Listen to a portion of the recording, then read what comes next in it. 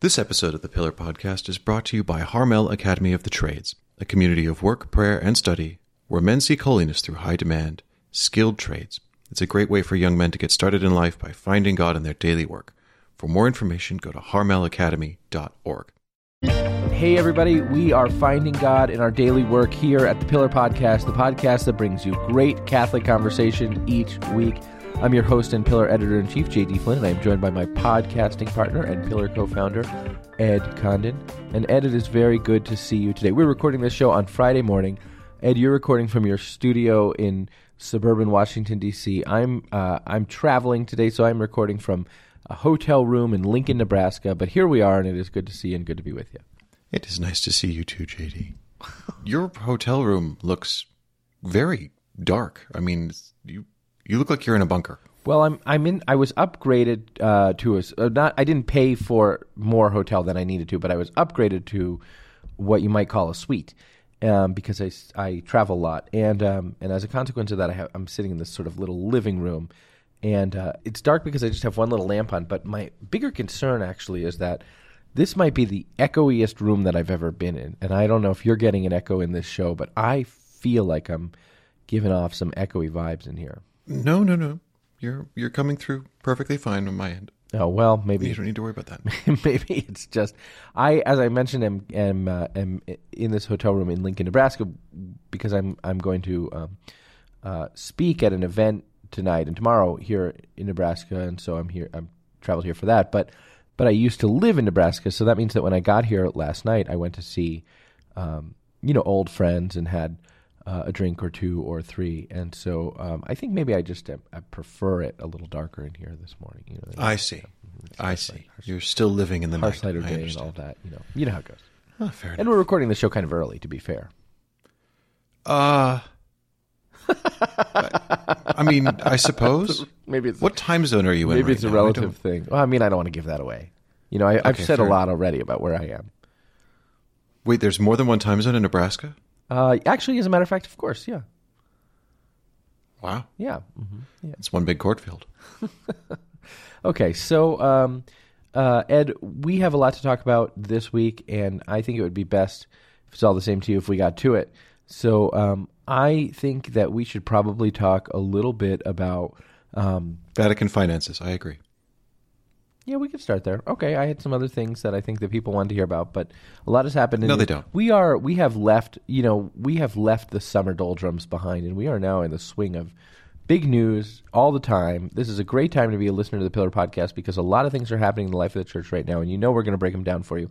It's also a great time, as it happens, to be a subscriber to the Pillar Podcast because they're the people who make it possible for us to break it down to you. So if you're not a subscriber to the Pillar, just pillarcatholic.com, hit the little subscribe button and keep us in business. But whether you choose to keep us in business or not, Ed is still going to tell you all about Vatican finances right now. No, I'm not going to tell them all about Vatican finances, but I mean, this is something that happened this morning. It's something that happened 4 hours ago, and does it involve Alessandro Didi? It does. Yeah, I had to get a newsletter out this morning, and I had to record the show, and I have to go to a wedding later on today, so I haven't gotten to write the thing I want to write about it yet, but I will be writing it at some point. And it's a small news item that appeared in the Daily Bulletin from the Holy See that the chief promoter of justice for the Vatican City State, Doctor, I don't know if that's a sincere doctor, or if that's just Italian usage. Italians are generous with the doctor title, to be sure. Yeah, doctor just means someone with a job that wears a tie, effectively. So I'm assuming he's a real doctor. I am assuming he has an Italian legal doctor. They usually do. But anyway, Dr. Giampiero Milano, who's the, sort of, if you like, chief public prosecutor of the Vatican City State. He's the promoter of justice is a term that means public prosecutor in the Church's legal system in the Vatican City State. Exactly. He has resigned, and it's my understanding that he's retired, basically. And in his place, his chief deputy, Alessandro Didi, has been promoted and made the new chief prosecutor for the Vatican City State. And this is a very interesting move. I mean, in a sense, it's what you'd expect. The guy retires, the deputy gets promoted. It's the obvious, no drama move. Yeah, why is this news? Why should anyone think this is something? Well, because Alessandro Didi is the one who's really been taking the lead role in the investigation into the financial scandal and now in the actual trial proceedings. And he is combustible, I think would best describe his demeanor. He's aggressive. He's got a little bit of a temper on him. He's in it to win it. This is a guy who goes in with both feet studs up. And I like that sort of thing in a prosecutor. I think, if you're not looking to really stick the tackle, then, what are you doing in the courtroom? But Alessandro Didi is the one, like, if, for example, anyone who watched the footage, which we've linked to in several of our articles going back a few months, of the... I'm sorry. I want to hear about this, but I think it's combustious. If he's combustible, it basically means that he himself could be set aflame. I think that he's combustious. No, combustible is perfectly ordinary usage. It's like you could burst into flames of, whatever. I think when you're describing a person, you're saying that he's combustious. No, I'm not. It is totally ordinary usage to describe a person as combustible. I'm sorry, my friend. You're basically saying that he's flammable. Yes. Yeah, but prone to spontaneous combustion. No. What you mean metaphorically is that he is inclined to sort of an incendiary tactic in the courtroom or otherwise. And that I think the word for that is to say that he is combustuous. I'm not denying that combustuous is a word. I am saying the correct and perfectly ordinary idiomatic usage to describe exactly what I'm describing is to describe the person as being combustible. I'm afraid I don't think so, and I'm going to take it to the readers or the listeners. If you guys think that it is properly describing a person as combustible, not to mean that the person himself might, is capable of catching fire, but that the person is, highly incendiary as a tactic or something like that. No. Highly incendiary, but prone to flashes of temper, sudden flashes of temper. Right, exactly. If you think that the word for that is combustible, I think you could say that he has a combustible temper, but he himself is combustible only in the sense that all of us are, flammable, and thus we must remain in as much as we can in a state of grace and make regular use of sacramental confession, because all of us could burn, just as Ginny, this fellow. This is another example of your weird little personal obsessions where what the rest of the world says and knows perfectly well, you've decided you don't like, and in your mind... I just don't think this is a phrase. I just don't think this is a way that we talk That's about. my point. If you don't like a turn of phrase, as far as you're concerned, it doesn't exist. I don't like it. No one has ever used it before. I don't think it has. You have tried to pull phrases out of my newsletters before. Like, this is not a word. This doesn't mean anything. And I've shown you usages going back, like, through... speeches of the 20th century in Churchill, and it appears in Shakespeare, right. And it's just like totally common usage century. for 400 years. And you're like, I've never heard of it. It doesn't exist. Here in America, it's my job. I think most of our readers are rather better read than you give them credit for, and I think that may be so, but I just don't think that it's. I think that when you refer to a person as combustible, what you basically mean is that they're flammable, and yes, indeed, that's it's true. the metaphor. That's the imagery. No, but when you're using it metaphorically, I think you'd say that they're combustious. Anyway, other readers will let us know. The listeners. The listeners will also agree that most normal people can say that a situation is fraught, and that's fine. Whereas you start having a tick. It's not fine, and I cannot believe that you think that is fine. I cannot. No, JD, something is not only is it fine, it's your hypocrisy about it that drives me crazy. Because you will I literally would never say that. I would combust. Never say that. I would be ashamed. You will metaphorically combust if someone says or writes, the situation is fraught. But if someone says the situation is freighted, you're like, oh no, that's totally fine. No. It's exactly the same thing grammatically. First of all, I would not be fine with that. Something must be fraught with, right? I mean, and something must be freighted with, but you're fine with one and not the other. I would never be fine with that. Fraught. You are. I can find it in your copy. I would never say that. But both of those things must take an object. It is completely inane. It is absolutely insipid that people say the situation is fraught and they don't explain with what it is fraught. Oh, wonderful. Is it fraught with rainbows and kittens and puppies and love? Oh, wonderful. That's perfectly fine with me. This is actually you didn't like, I don't think, the musical Hamilton, and that's perfectly fine. You ought to have liked it. It was very good. But the one failure of Lin-Manuel Miranda's sort of lyricism in Hamilton is when he says, the situation is fraught. You got to be careful. Fraught with what? Perhaps it's fraught with good things. Fraud has to take an object, and people think that it's perfectly fine to say that it's freighted as if it were all by itself problematic, but they're not willing to say what it is that's making it problematic. Simply that it's carrying baggage. Well, perhaps the baggage is lollipops. or combustible people? And the listeners will listen to that unhinged rant and will agree. say, Except, actually, no. Some listeners will tell me that they agree. Some listeners will thank me for being a champion of reasonable usage and syntax. But at least one user will give us a 1-star podcast review that says, like, JD's opinions about grammar are the worst thing that I've ever heard, because that's what happens when I have an opinion around here. yes. Okay.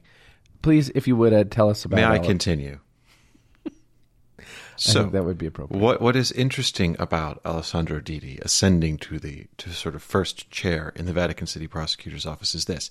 He's the one, as I was starting to say, who, when you watch the footage of the depositions given by Monsignor Alberto Palasca, and they sort of, at a certain point, he ends up having a sort of shouting back and forth confrontation with one of his questioners who's off camera. That's Didi. That when Cardinal Becciu was in court for one of his 3 or 4 appearances earlier this year, at one point it got so heated between him and Didi during the cross-examination that the chief judge, Giuseppe Pignatone, had to basically call a recess and, like, okay, everybody's just going to have to take a break. You two need to, like, retire to your corners and cool off because things are going to combust. Well, Cardinal Becciu was, like, pounding his fist on the table and saying, I've never done anything but for the best intentions of the church. And Didi said, you seem to have selective Alzheimer's whenever we're talking about something, important to the case. And you can't remember anything that involves anything we're talking about. And, it was this guy, again, he's a very aggressive prosecutor. And again, I think prosecutors should be aggressive. Otherwise, what's the point? And it is interesting to me that he has just, been put right up the scale, because this, I guess what I'm saying is there's been a lot of attempts at tea leaf reading about, particularly that Cardinal Becciu, is he going to be rehabilitated by, like he claimed by the Pope, and, parenthetically, everything we said turned out to be right so far, which is that he got the sort of courtesy of attending the consistory, but hasn't been restored in his rights and obligations as a cardinal. But anyway, I think, this is not, if you are looking to put a choke chain on the prosecution in this case, you don't put Alessandro Didi in first chair and give him a promotion. It's a real sort of, it's this back and forth in Rome. It's this back and forth by the Holy See of, like, are they behind the trial? Are they not behind the trial? Are they behind the trial? Are they not behind the trial? Right. And this is a real it's perfectly endorsement possible they're neither behind it or not behind it. They're just like, the prosecution's independent and they should carry on. And so this is the natural thing to do, in which case that's fine. That's all anyone can reasonably ask. It's also worth noting that this will annoy the dickens out of Pignatone, the chief magistrate in the case. Yeah, because he and Didi have a long history where, basically, they're both, as everyone in the Vatican City judicial systems, they're also Italian lawyers, and they've worked in Italian. And Pignatone and Didi have been on the opposite sides of a rather long and prominent mafia case in Roman court, and they don't get along. They don't like each other. They don't have much time for each other, which is played out in really tempestuous ways in the courtroom. Tempestuous. That's an interesting turn of phrase. Are you suggesting that actual cumulonimbus clouds break out in the courtroom, JD? Can we move forward, please? Which has played out in dramatic ways in the courtroom. I see. Anyway, so it is a little line note in the Bulletino today, but I found it very, very interesting. So I just wanted to flag that. Oh, I'm glad that you did. So where are we with since you brought it up? And I think it's probably been a little while since we've talked about it. Where are we with the trial? What's doing court-wise? We're ready to restart hearings any day now. I think in the next week we're supposed to have a hearing. And so who's up for testimony? I'm not 100% sure, because when they were supposed to have they were supposed to have a session in July, and they basically canceled it. No reason was given, but it was my understanding that it was basically so they could wrangle and argue about exactly how many witnesses they were going to call, because they were looking at a call sheet of 200 people, and so I don't know who's going to be first on deck. I will find out. I will get back to you, JD. Well, I'm very grateful for that. I wish that we had a sort of choose your own adventure episode of this show. I don't think we have the technological savvy for that, nor I think would we do it, but. I wish that we would, because there's sort of 3 big things other than the Alessandro Didi thing that have happened in the life of the church this week. 1, here in the United States, at least, the publication of the National Synthesis document of the Synod on Synodality. 2, the publication by the Flemish bishops of Belgium, of what you could call a ritual blessing for same-sex couples, a paraliturgical blessing for same-sex couples and the significance of that in the life of the church, and then 3, a report which implicated effectively the vice president of the German Bishops' Conference in serial administrative neglect as a diocesan bishop, allowing men with seemingly plausible and credible allegations of sexual misconduct to remain in ministry positions, and in some cases assigning them to positions like youth ministry and things that would give them an opportunity to potentially give them an opportunity to commit acts of sexual misconduct, including, positions like youth ministry. So those 3 things have happened, and each of them is significant in their own way, and each of them is a storyline that kind of ties into things that we followed. So, Ed, I guess since we can't give the listeners a sort of choose your own adventure, I'm inclined to give you one. And so we're gonna Stevie. Hi. We're gonna just have Ed's choice here. Well, I was going to give you that. I was trying to get your attention, but you were back in Wonderland. If you don't know what that inside joke means, what Ed means is that sometimes I close my eyes when I talk, and he makes fun of me for it. Okay, go ahead. I do. I have listed the 3 stories you just enumerated in a random order, and so you can just pick 1, 2, or 3, and okay. Let the fates decide. JD, you wanted to choose your own adventure. Do you want door number 1, 2, or 3? Let's cast lots here for the answer to this. I always like to choose the Via Media if I can, so let's go with number 2. All right, very well. Germany it is. Germany it is. Okay, so what has happened in Germany, Ed, is... you could tell us. What has happened in Germany, Ed? Well, what has happened in Germany is a lot of German dioceses, most of the major German dioceses, have been in the process of commissioning and then having published independent reviews on their history of clerical sexual abuse, basically, usually going back to the war. I mean, it's usually 1946 forward is the window. So this is I would guess that German dioceses don't have good archival records going back before that. I don't know. That would be my guess. Maybe. I don't want to speculate. Okay. But anyway, that's the window of time they're usually looking at, and we've seen these happen in the Archdiocese of Munich. We've seen it happen in Cologne. We've seen it happen now in Innsbruck, where Bishop Bodhi has been since, I think, 1995 or 1997. He's been there for a while. Anyway, and I mean, none of these reports make for great reading, for obvious reasons. I mean, the church has had. We've said all along that the sexual abuse crisis is and was by no means an American phenomena. There were unique circumstances in the United States that exacerbated it in many cases and gave it a particular flavor. But it has been a universal problem.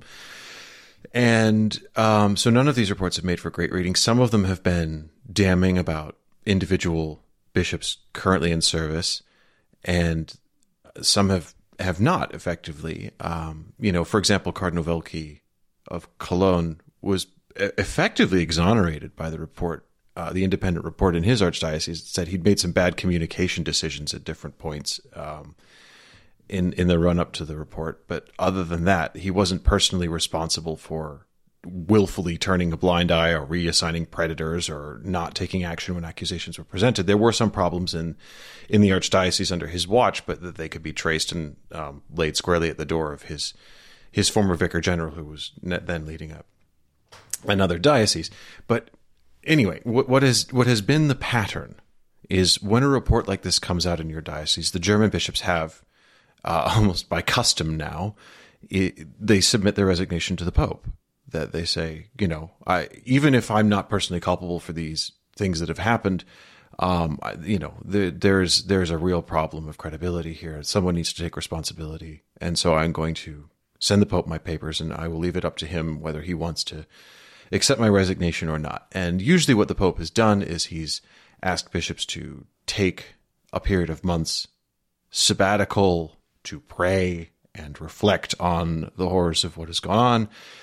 And then they usually tend to come back into ministry. What has happened in the case of Bishop Bodhi is...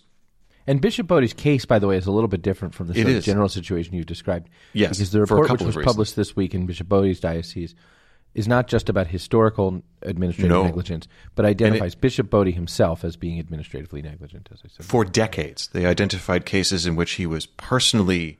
Okay, I understood it to be the first decade of his ministry in which he had this perhaps I'm working from a bad translation, but the sentence from the report I had was in the first decades, plural, of his administration, which would take it up to 2015, as near as I can remember, and that he was responsible for, as you said earlier, reassigning known predators to other jobs and roles and ministries, including ones with direct contact with or even supervision of children. Which is something that we've seen bishops sort of step down or be removed for. I think, most notably we can think in the United States of Bishop Binzer, the auxiliary bishop of Cincinnati, who was found to have effectively allowed someone known to him to have been accused of sexual abuse to be reassigned to a parish with a school and these kinds of things. And when that came out, the Holy See effectively ensured his resignation. You would like to quibble with that?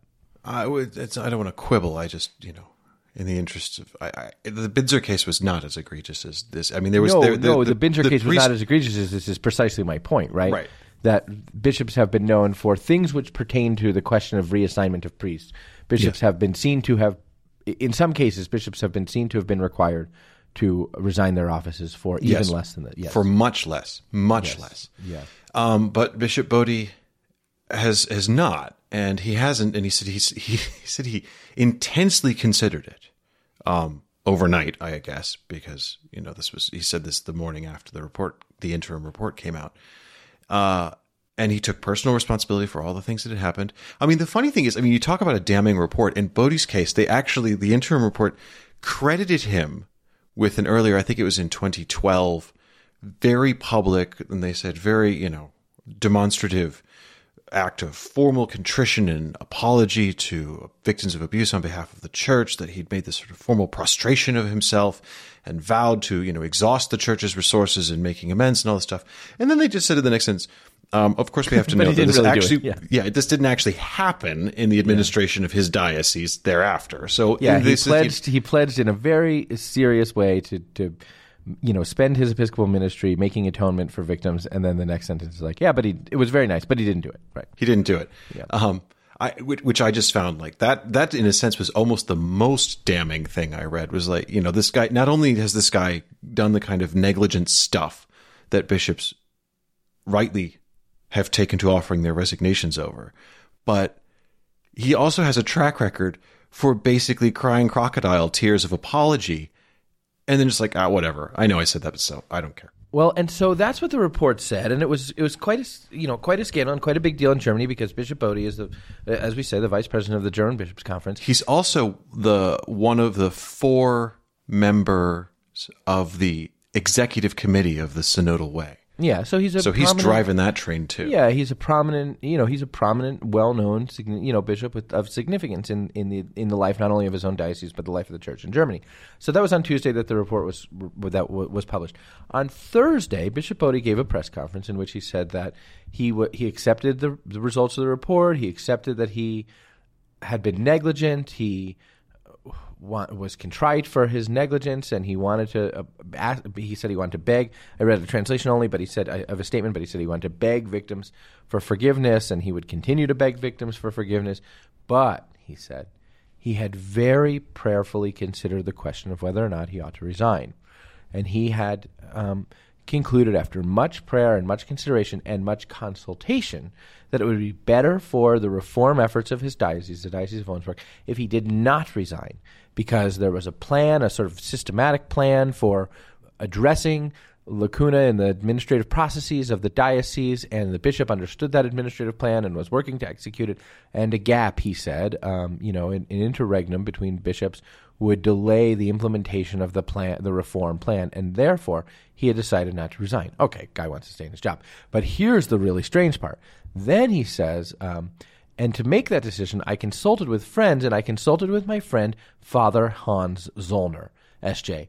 And why is it a big deal that when he's saying, I'm not going to resign after this report has implicated me in, the kind of episcopal negligence that we've all been talking about since 2018, why is it a big deal that he said, I consulted with Hans Zollner? What's that about? Who's Hans Zollner? Well, Father Zollner is the public face of the Pontifical Commission for the Protection of Minors. He, there was, when sort of post the big scandals, the creation of the Pontifical Commission for the Protection of Minors. The first person in charge of that was Cardinal Sean O'Malley, and it was also effectively run day to day by an American priest, Father Robert Geisinger, a very well-established canon lawyer, an excellent prosecutor, and he still has a position in Rome at the moment. Yes. I'm sorry, who? I think Father Geisinger still has a position in Rome at the moment. Does he? Yeah. I thought he'd come back to the United States. Okay, but he has been promoter of justice at the CDF and other things. He has been he involved has in had these other kinds of issues. Yeah. Right. But anyway, the bottom line is, and then there was at some point a changing of the guard, and Father Zollner emerged as sort of the face of the Pontifical Commission for the Protection of Minors. Indeed, the face of the Church Universal and the Vatican in particular's push for transparency, accountability, reform in the area of clerical abuse. He is the face. If you want to call someone about, the Vatican policy and clerical sexual abuse, you call Hans Zollner. Like, he's the guy. He's the public face of the Vatican's response to the abuse crisis. And it's quite something if Bishop Bodie had a conversation with him and came away from it thinking, really the only person who can fix this mess is me. It's quite a thing. The only person who can fix this mess of my own making is me. Yes, that I know I've been publicly discredited. Which he actually acknowledged. He said, I know I have no public credibility, but I am going to keep on being your bishop. I am going to keep on being your bishop because I love you all so much and I want to serve this diocese so well. And he said, I'm going to dedicate he actually said this on Thursday. He said, I'm going to dedicate the remaining years of my term of office to putting into practice all of the recommendations of this report. I want to be judged. I want to be measured by this standard. It's like, hold me accountable to that.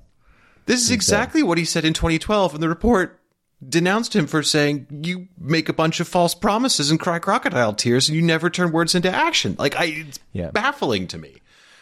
And yet, apparently, this decision comes with the imprimatur of the guy who, is supposed to be the Vatican's face of credibility in the sexual abuse crisis. What is going on? Well, so if you are reform-minded, if you have been paying attention to the issues related to clerical sexual abuse over the past 5 years, which is to say, if you listen to this podcast, you know that the Holy See has said numerous times that they are making, that they are trying to make serious strides towards episcopal accountability, and that the Holy Father has said on numerous occasions that he recognizes that a critical part of reform is not only sort of policy reform or bureaucratic and administrative reform, but accountability and a demonstration of accountability. Now, there's a mixed record, you could say, on whether the Holy Father has actually sort of held that standard up as an actual sort of working jus vigens in the life of the Church. But you know that the Holy See has consistently said accountability has to be part of this process. And interestingly, Father Zollner is considered to be a sort of a critical part of that understanding, because Father Zollner is understood to be a person who regularly engages with victims of clerical sexual abuse and understands sort of their own process of healing, of reintegration into the life of the Church, and understands the degree to which a demonstration of sort of accountability as a mechanism of justice is crucial for the healing of victims, right? So remuneration can often be important for victims because of the ways in which they have suffered, that they sometimes are unable to work, sometimes they're unable to, pay for the things that they need as a consequence of the damage that abuse has done to their life. And as a sort of mechanism of contrition, remuneration has a real role, and that has always been the case in Western legal systems. But accountability, sort of justice, also requires punishment, that the Church has an anthropology and a sort of theology of sin that understands that punishment is a part of the restoration of justice.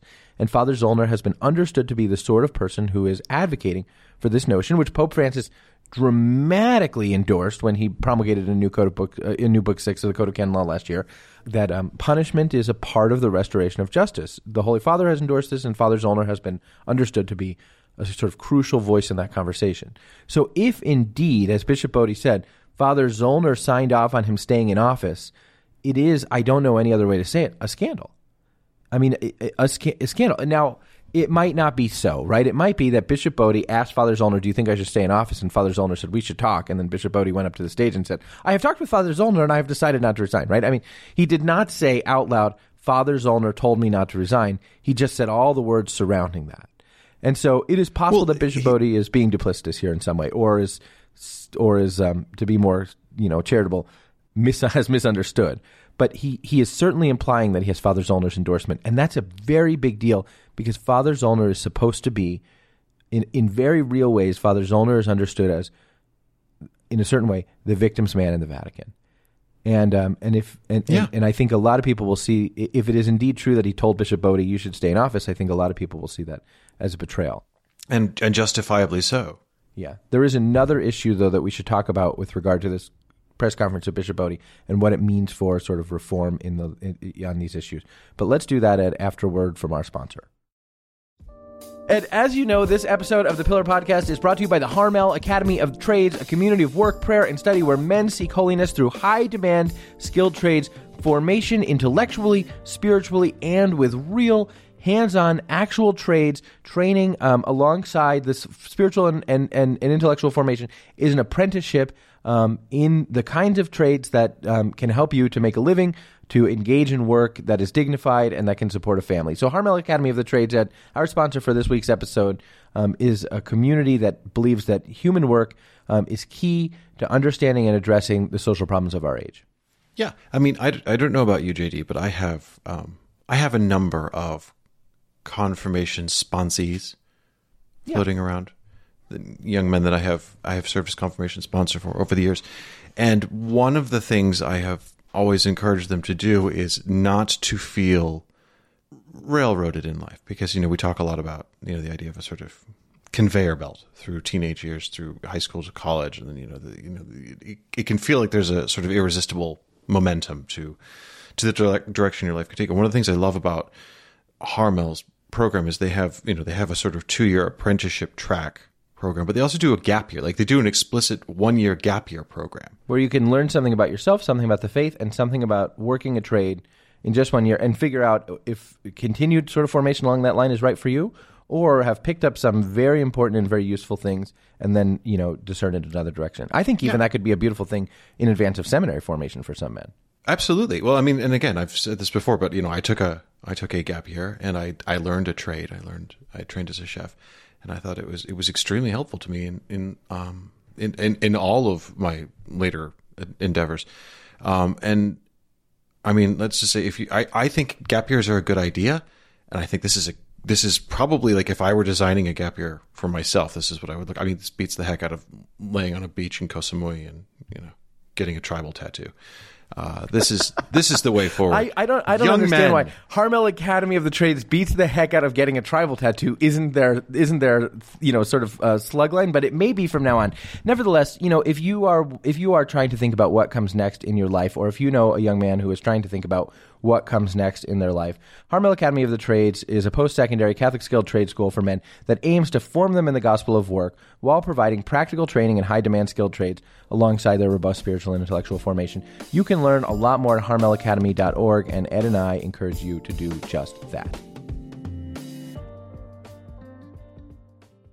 All right, Ed, we are back, and on the commercial break, we were talking a little bit about our trade, which is we're in the scrivening game, as it were, and so we're going to talk about Bishop Bodie in a moment. But you and I revisited this question about combustible and fraught and freighted in the break, and you told me something. Again, you reemphasized it. You said in the first half of the show, but it didn't register with me, perhaps. But it has now registered with me. You told me, Ed, that in the history of our partnership as ink-stained wretches, I have been perfectly okay with the use of the term, and I know you said this before, but you said it again, that I'm perfectly okay with using the word freighted without an object and not okay with using the word fraught with an object.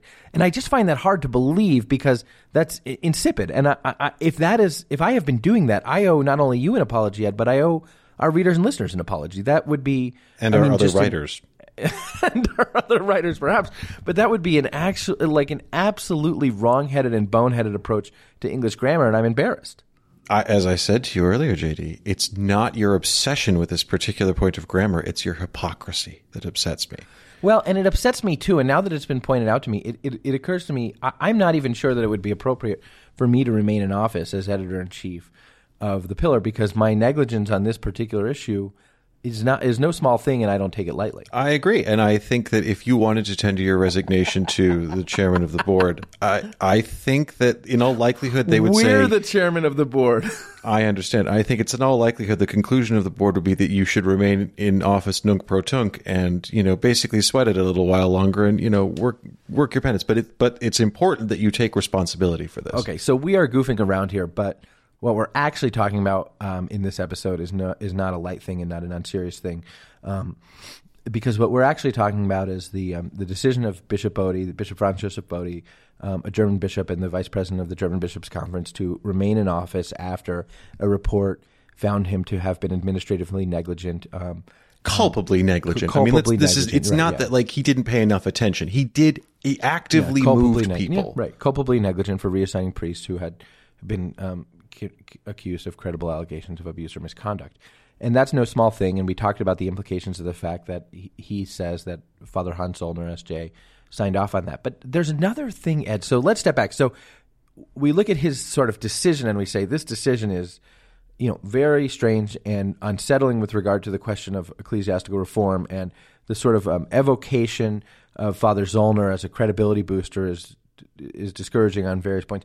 But then if we step back from that, we say the notion that Bishop Bodie is discussing this issue as a question of his own decision about his remainder in office points, I think, to the greatest sort of lacuna that we can see in all of this, which is that it's not a question for Bishop Bodie does not present this as a question for his ecclesiastical superior, a question of whether or not he will be removed from office after the kind of administrative misconduct that is specifically identified in Vos Estis Lex Mundi as a removable offense, but rather as a matter for his own personal discernment about his own leadership of the diocese. And last week, Ed, we spent a lot of time saying that the Roman Pontiff shouldn't arbitrarily remove a bishop from a diocese, and I think we were right to have that conversation. But as a matter of discipline, a sort of penal removal from office, is a mechanism of the church's law that seems to have been entirely ignored in the conversation about what should happen to Bishop Bodie after he's found to have done some bad things in his leadership. Not just bad things specifically enumerated as delicts. Precisely, things specifically enumerated as delicts, things specifically for which a process was specifically created in 2018. And, we have been, Ed, I think, laudatory of, well, in certain ways, we have been open to optimism about the sort of substance of Vos Estis Lex Mundi as a procedural matter of investigation, although there are legitimate criticisms to be made. But we have said now frequently, the problem with Vos Estis Lex Mundi is in the breach in that the Holy See doesn't acknowledge when Vos Estis Lex Mundi investigations are taking place, and the Holy See, at the conclusion of Vos Estis Lex Mundi investigations, in as much as we've seen thus far, does not give a sort of substantive report about what it has found. Rather, in the one case that we have seen in which a bishop was found to have been, sort of guilty of misconduct, the bishop was permitted to resign with no information provided to the people of God, save for the information provided from the Archdiocese of St. Paul in Minneapolis and not from the Holy See. So we have said all those things, but Vos Estis Lex Mundi is something. It is a procedure which exists. And here in Bishop Bodie's case, well, the implication of Bishop Bodie's press conference on Thursday seems to be that Vos Estis Lex Mundi, which is meant to investigate precisely these kinds of investigations, is not even on his radar. It's not even a consideration. And or on Zollner's, apparently. Or on Zollner's. And so you would expect if Hans Zollner took his job even a little bit seriously. I think he does, but I think this. No, I find it hard in the face of this particular situation to believe he does. I think. Look, there are, as far as I'm concerned, there are only two ways that this plays. Either Hans Zollner watched Bodie's thing and lit himself on fire with fury and said, "How dare he use my name and my office to prop himself up in this? I am filing a Vos Estis complaint against this joker now." Or he's like, yeah, no, that's a fair representation of, I think, in which case, as far as I'm concerned, Hans Zollner is just a media talking head. Well, one of our journalists reached out to Father Zollner today and asked him if he would comment on this. And Father Zollner said that he was busy and he might be able to comment next week. And he might be able to comment next week. He's very busy, JD. He's telling bishops they don't need to resign for being criminally negligent. He might be able to comment next week. But as it stands, whether or not he takes his job seriously or not, this seems to be, relative to what victims have said and what the Holy Father has said, this seems to be a significant lapse in judgment from Father Zollner and from Bishop Bodie. You would assign malice to it. I don't know what to assign to it. Okay. But I'm not assigning malice to it. I'm just assigning indifference to it. Indifference to it. Well, the fact of the matter is, what we do know is that on neither of their radars seems to be this investigative process of Vos Estis Lex Mundi. And so I think we have to now ask the question, 4 years after the promulgation, or 3 years after the 3 years and change after the promulgation of Vos Estis Lex Mundi, not only is it working or is it not working, but does the Holy See still consider itself to be bound by Vos Estis Lex Mundi? Well, of course, technically it isn't. No, but does the Holy See still consider Vos Estis Lex Mundi to be the operative policy for adjudicating these matters? Because if they did, why wouldn't the Apostolic Nuncio to Germany announce today that a Vos Estis Lex Mundi investigation is underway regarding precisely the material which is in the report? Well, yes. What I was trying to prod you into remembering is that technically Vos Estis Lex Mundi has lapsed. Yes, it has, but I think that, I mean, if you want to look to parallel places in the law, what happens at the lapse of a predetermined time? Right. The thing remains in force until notification to the contrary. Yes. So I think it's reasonable to conclude as a matter of canonical principles. My point is the criticism of Vos Estis Lex Mundi you most often hear around the professional departments of the Holy See that are responsible for actually investigating and prosecuting offenses. The real dudes who are in the business of dealing with cases of abuse and stuff like that. Their criticism of Vos Estis Lex Mundi has always been summed up to me in exactly the same way, which is it is a publicity stunt. It was cobbled together in a tearing hurry in a matter of weeks with very little consultation, very little thought about how it would play. Certainly not the way that law is ordinarily promulgated. Yeah, very little thought given to who was going to be in charge of making sure this thing was used and properly and overseeing and all that stuff. And I've got to tell you, on the basis of this, it's hard to see that criticism as anything other than spot on. Because here's the other thing, JD. If you're Bishop Bodie and you say, every other bishop in Germany who has had a report less damning than this has offered their resignation to the Pope, and the Pope has not taken it, but it's been an important gesture of personal responsibility. The only reason you don't submit your resignation to the Pope is you think, actually, he might take it in my case. And I don't want to be the one guy whose resignation was actually taken. Right. Yeah. I'm a big deal. I'm the vice chairman of the Bishops' Conference. I'm steering the synodal way. And it's possible that I sincerely believe I'm the only person who can resolve this scandal which I have caused in my diocese. I don't think that for a minute. I don't even think he's that deluded. But I do think he thinks I'm the only guy who can see the synodal way over the line, and I'll be damned if I'm putting that down right now. And I think that's why, I have noticed that some lay groups in Germany have issued sort of short statements of support for Bishop Bodie that haven't addressed the substance of the allegations for him, but have said that they support his decision to remain in office. And I think that there's probably my own speculation, and I want to qualify that's my own speculation, says it's reasonable to ask if the reason for that is because of his prominence in the synodal way and the implications of that. But let's remember, the entire purpose and premise of the German synodal way is it is a response to the sexual abuse crisis to enhance accountability in the episcopate. That is its entire rationale. That is right. That's what it was called and convoked for. So, Ed, I don't want to do the thing where we simply say, this is a profound and serious problem, full stop. This situation represents, I think, a profound and serious problem, full stop. And we have heard, even right before we recorded this podcast, you and I heard from some folks who work in and around the Vatican, effectively officials of the Roman Curia, who expressed discouragement about the Zollner-Bodie situation. So, this opinion is not just our opinion. It's shared by people who work in this universe, as you say, at the highest levels. But I don't just want to say, full stop, this is a serious problem. Because I think the question is, what could American bishops, is there an intervention which American bishops could make here? Is there an intervention which members of the Roman Curia could make here? Like, what is the recovery step from here? What is sort of needed? For this particular situation? Well, not just for this particular situation, but to address effectively the state of play with regard to this very serious issue of addressing sort of ecclesiastical reform with regard to sexual abuse and misconduct. Sure. If you want some takeaways, the first I'd say, someone should file a Vos Estis complaint with the Congregation for Bishops against Bodie. If it hasn't happened already, I think someone should file one. Yeah, that's right. Mm-hmm. And they should do it loudly and publicly and keep the world updated on whether or not they've received a response, whether or not their complaint has been taken up, whether or not their complaint has been ignored. And just make a hue and cry about that, because again, amongst the offices, we've talked about Zollner, amongst the other offices that are completely obtuse with regard to Vos Estis Lex Mundi is the department responsible for enforcing it, which is the Congregation for Bishops. They don't like to even acknowledge that Vos Estis exists, let alone that they're conducting Vos Estis investigations into bishops. As far as they're concerned, that's the sort of thing that, ordinary Catholics have no business knowing or discussing or asking questions about. So, I think there is a public accountability mechanism there. But I think more broadly, not looking just at the scandal of the Bodie case, I think there is a question of, there is still, I mean, you want to talk about a clericalist culture. That's a bishop who has not only been caught and shamed by an independent report and accepted everything in that report and accepted personal responsibility for it, would say, I talked to a friend of mine and he said I'm fine. Like, that is clericalism. That's what it looks like. And we have raised before situations in this country where Vos Estis investigations have been ordered into bishops, and guys who are on record saying, him? Oh, he's one of my best friends. We go way back. We go on vacation together. What a guy. Love him to pieces. Is put in charge of the investigation, of investigating one of his closest friends. And that is not a process that inspires confidence. That is not a way of doing things that looks accountable or credible or independent. So what could American bishops do?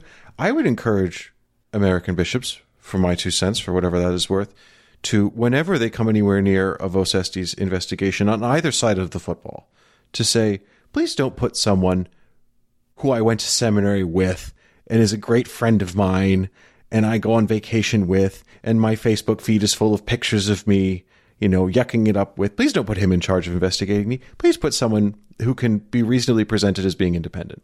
And by the way, especially if they perceive that they're innocent, right?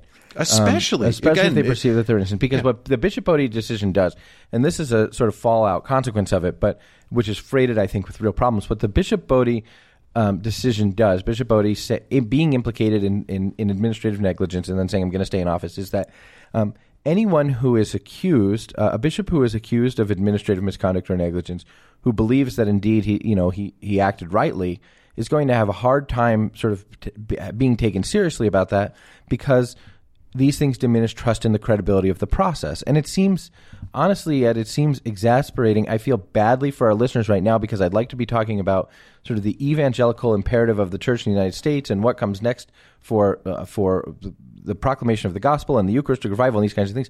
But the reason why we have to keep talking about this is because it seems that as the attention faded and as attention shifted to other things, even honestly, arguably, to the sort of doctrinal wars playing out in the German synodal way, which as much as problematic as they are and as much as they represent a problem, I genuinely and sincerely have faith in the promises of Christ about the indefectibility of the church. And so I think that whatever is happening in the doctrinal wars, I have a certain real trust that the church will not teach error, but there's no indefectibility with regard to governance. And so those things, as important as they are, the gravity of this situation is that the church has to get this right, and she, in a certain way, is playing without a net a little bit more, or walking on a tightrope without a net a little bit more, because these are prudential judgments and human judgments. But not getting them right means real injustice for the real victims of sexual abuse and misconduct. My wife and I have become friends with a woman who herself was a victim of profound clerical sexual abuse. It's interesting. We met her because I wrote about her story, and then she has become a friend, and she spent a lot of time at our house, and our kids love her, and we love her. And my wife said the other day when we were talking about Bishop Bodie, she said, I'm not going to say the woman's name, but let's say that her name is Lucy for purposes of this. My wife said, but don't these bishops know Lucy's face? Don't they know her voice? And don't they know the pain that this will cause her and all the other sort of Lucys when these decisions are made? And that's why this is not a PR problem. That's why this is not a sort of culture war problem in the church. That's why this is a problem that impacts like real human beings and is incarnational. Like, Jesus Christ became a man, became flesh and blood, and suffered, and our suffering is united into that suffering. And these victims of clerical sexual abuse, this is the reorientation that the church needs more than anything else. These victims of clerical sexual abuse and misconduct are the suffering face of Christ in our own communion. And so when they don't have justice, when there are smacks of clericalism or a disregard for accountability, or we've solved these problems, or we can be self-congratulatory about addressing these problems, if you don't know their faces, if you haven't sat with them and held their hands and heard them cry and understood that they're standing on Calvary, you don't have a chance. So maybe, I mean, for myself, I would say, what can American bishops do about this, or what is to continue to do what I think the church did so well in 2018, I was so moved in 2018, the November meeting of 2018 of the U.S. bishops, because during the ordinary sessions, it wasn't some sort of extracurricular activity, but during the ordinary sessions, victims of clerical sexual abuse stood up and talked to the bishops. And they saw them, and they saw them as not litigants or as sort of email annoyances or as problems to be solved or threats. They saw them as Christians, right? As believers, as those who were baptized, and as those whose belief was so harmed by what they had experienced that they had difficulty practicing the faith or believing in the veracity of the church's claims or these kinds of things. And I'm afraid that all of these things that we're seeing with Bishop Odie, and I'm afraid that part of what's happening is that the centrality of the voice of the victim has been lost, and the voice of the victim has been sidelined, and the consequence of that is that the primacy of Christ's suffering is not central in the mind of administrators as they make these decisions. Yeah. So, I'm shrugging here because it's like I don't right. know I think that's. I wasn't in a good mood anyway to begin with. I mean, I wrote my newsletter today in a very dark place, so I'm already. I am not disposed to bring what I know you would like to be the sort of grace note of hope at the end. Yeah, like bring in some levity. I mean, I'm not. I mean, I am discouraged, but I'm not despairing, right? And I think that's I think we need to look this head on. I think we need to look at head on because we love the communion of the church. But I think if we really take the Bishop Odie situation as a pulse of the situation for the life of the church right now, we have to reach the sobering conclusion that not nearly as much has changed since 2018 as we would sometimes like to believe, or as we would sometimes like to argue, or sometimes like to hope even. Yeah. No, and so that means that reform, that. We continue to be in need of reform in a serious way on that front. Yeah. Still looking for justice. That's right. Yeah. We were going to talk about Belgium, and we didn't get to Belgium, but I don't want to lose Belgium entirely. So I think the best thing that we can do is we're not going to be able to talk about the Belgium situation, but we can do a little bit of Belgium trivia if you'd like to play a little bit of a game before we go. Oh, I would love to. Okay. Belgium is a wacky and weird place. Okay. Have you been to Belgium much? Have I been to Belgium much? No, I learned how to drive a stick shift in Belgium. Really? Yeah, but I haven't spent a whole lot of time there. But I will ask you a few questions about Belgium. Have you been to Belgium very much? Yeah, when I was a younger man, when I was single, you could get the Eurostar in those days from Waterloo, and go all the way to Brussels for the day, and it was a nice. It's a nice little chocolate box of a city. There is good beer. And Flanders or Wallonia? What's your preference? This is going to get me in trouble.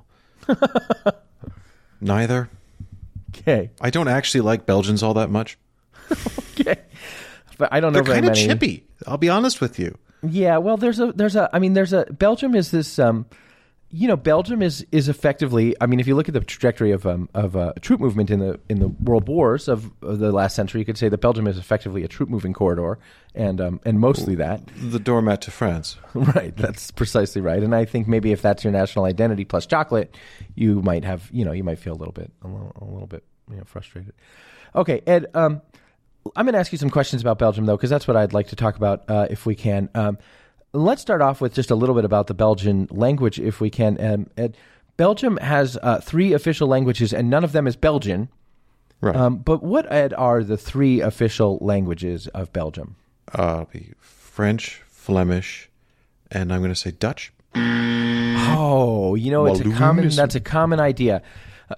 Flemish, Ed, is actually a Dutch dialect, but it's effectively a Dutch sort of regional variety that is more or less Dutch with some regional variations. So you were correct to say Dutch. You were also correct to say Flemish, but they're the same thing. So French, spoken by the Wallonians, is that right? Yeah. Yes, I believe so. And Dutch or Flemish, spoken in Flanders by the Flemish bishops. Well, then I will go with German for... German it is! Ding, ding, ding, ding, ding, ding, ding, ding, ding. I mean, it's a useful skill to have if you live in Belgium. That's exactly right. That's exactly right. Every so often somebody's going to be knocking on your door speaking German. So, yeah, okay. Okay, and how many different now? And really, if that happens, what you want to do is basically be able to give them directions quickly, so that they can just carry on through. And that's right. Don't need to stop here. You go south. You'll be fine. That's right. And now, okay. So now, one thing that Belgians are famous for, obviously, in addition to their chocolate, is their waffles. Right? I mean, the Belgians have them. Belgians make waffles. This is a thing that they do. This is a thing that they like to do. It's a cultural identifier for them. Ed, how many different types of waffles? Now, we think of the Belgian waffle as one thing, but in fact, Belgians are waffle specialists. They make different waffles for different occasions, and they have many irons. What we all refer to and think of as Belgian waffles. Do you know what they actually call those in Belgium? Waffles? No, they call them Brussels waffles. Oh, how about that? Well, they're city specific. And do you know what they call them in Brussels? Neighborhood waffles. Waffle. Okay, good enough. Waffles. Good enough.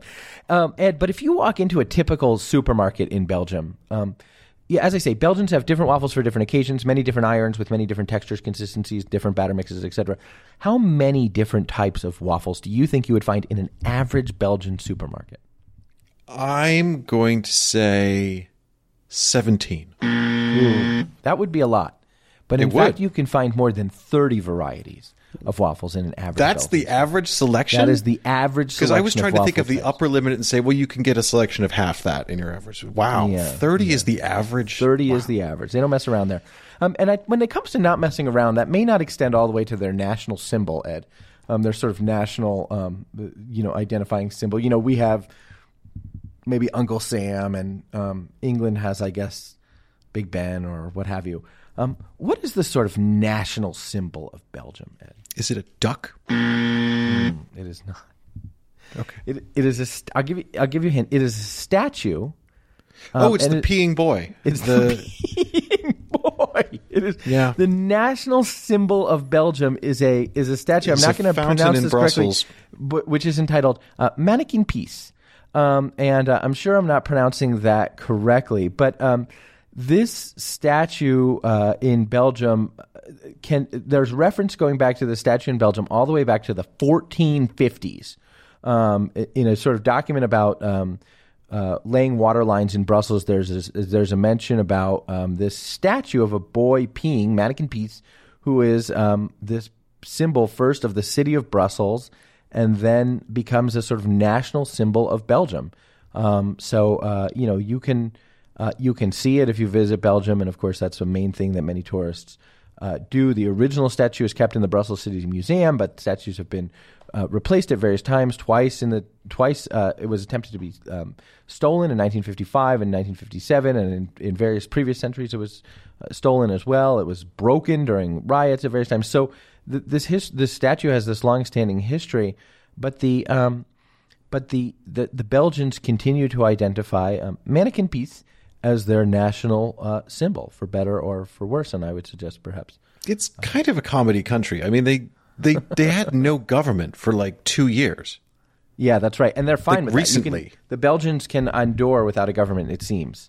Because there's nothing much going on. Well, Belgium is a constitutional monarchy, so of course it remains. It would have. I will say this: the king of the Belgians, or maybe it was the previous king of the Belgians. I don't keep up with either the current or immediately previous king of the Belgians was a stand-up guy for one reason and one reason. When Belgium wanted to legalize abortion, the king abdicated rather than sign it into law. That's and right. they basically said, well, you can abdicate for 24 hours and then we will reinstate you after we've passed the law sort of without you. But he would not put his name, as a constitutional monarch even, he would not put his name to a law that legalized abortion. So stand-up guy. Now, would you like to hear the legend of Mannequin Peace? There's a legend? Yeah. So the story goes that in the 14th century, the 1300s, Brussels was under siege by a regional power, another regional power. Another regional power? I don't know. Was it a highly organized, efficient regional power? I suspect that the folks were not speaking Dutch. They have spikes on their helmet and big boots. Right, but I suspect, although I don't actually know in this particular place where I'm reading the legend, but Brussels was under siege. And the city had was enduring. You know, the marauders are at the walls, and the city is enduring for weeks and months, and the attackers are getting impatient. So they made a plan. This is the legend of Mannequin Peace. They made a plan that they would put explosives, but effectively TNT, at the city walls, blow the city walls down, and then enter the city. And I guess, that in those days, explosives looked like an old-timey piece of dynamite from a Wile E. Coyote cartoon or something like that, because the legend says that there was a little boy named Juliansk who was spying on them while they were preparing for this attack on the city.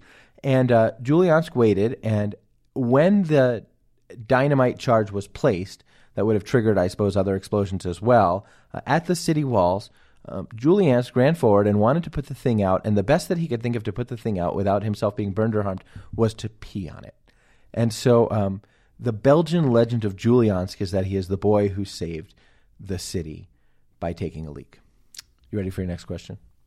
Yeah. I don't know. I mean, I don't know where else to go with that, Yeah.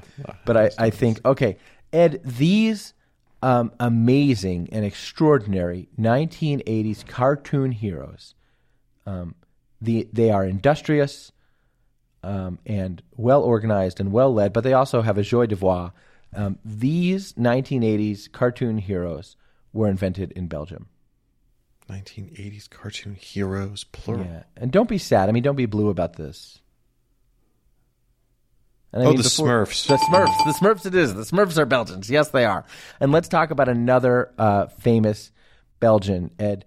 This Hollywood starlet, you might have thought that she was in Italy, but perhaps she had taken a holiday from Rome. This Hollywood starlet was born in Belgium. Who is Audrey Hepburn? Audrey Hepburn, born in Brussels. Ding, ding, ding, ding, ding, ding, ding, ding, ding.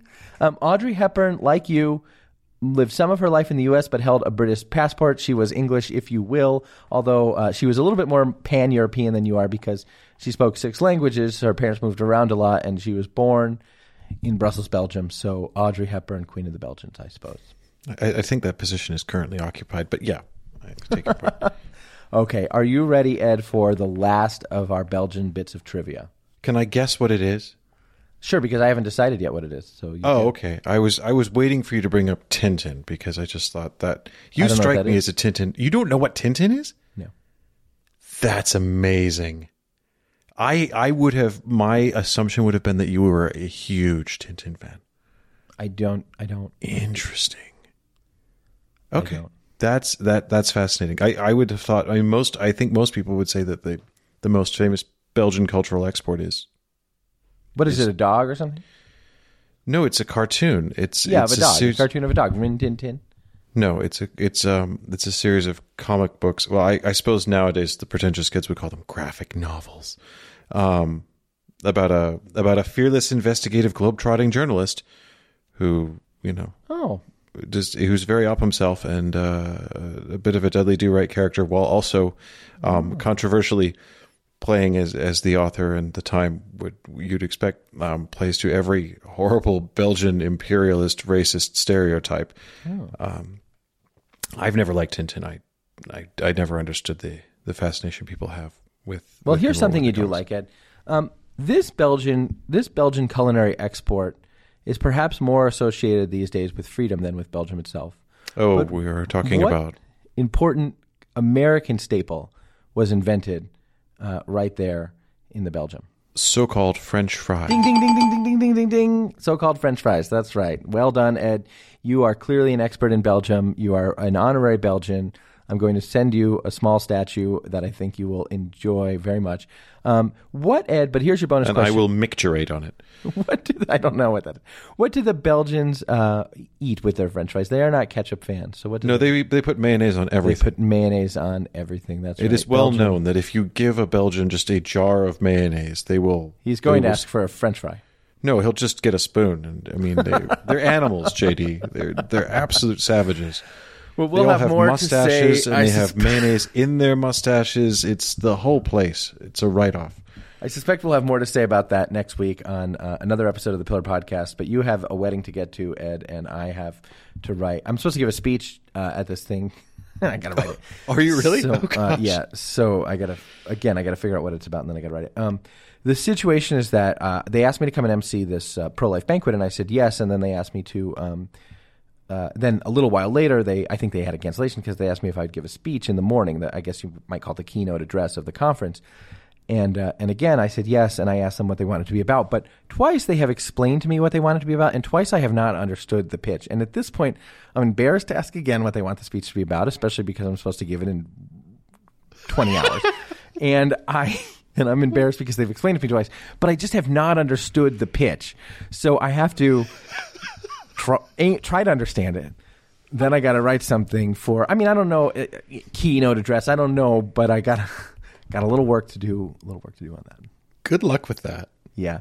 And Ed, if I'm really interested in understanding the dignity of work, I should think about this week's sponsor. This week's episode of the Pillar Podcast was brought to you by Harmel Academy of the Trades. If you're interested in learning more about Harmel Academy of the Trades, check it out at harmelacademy.org. And the Pillar Podcast, of course, is a production of Pillar Media, Net and JD Production. I'm your host and Pillar Editor-in-Chief, JD Flynn, joined by my podcast partner, Pillar co-founder Ed Condon. And we'll be back next week with a sunny, optimistic program.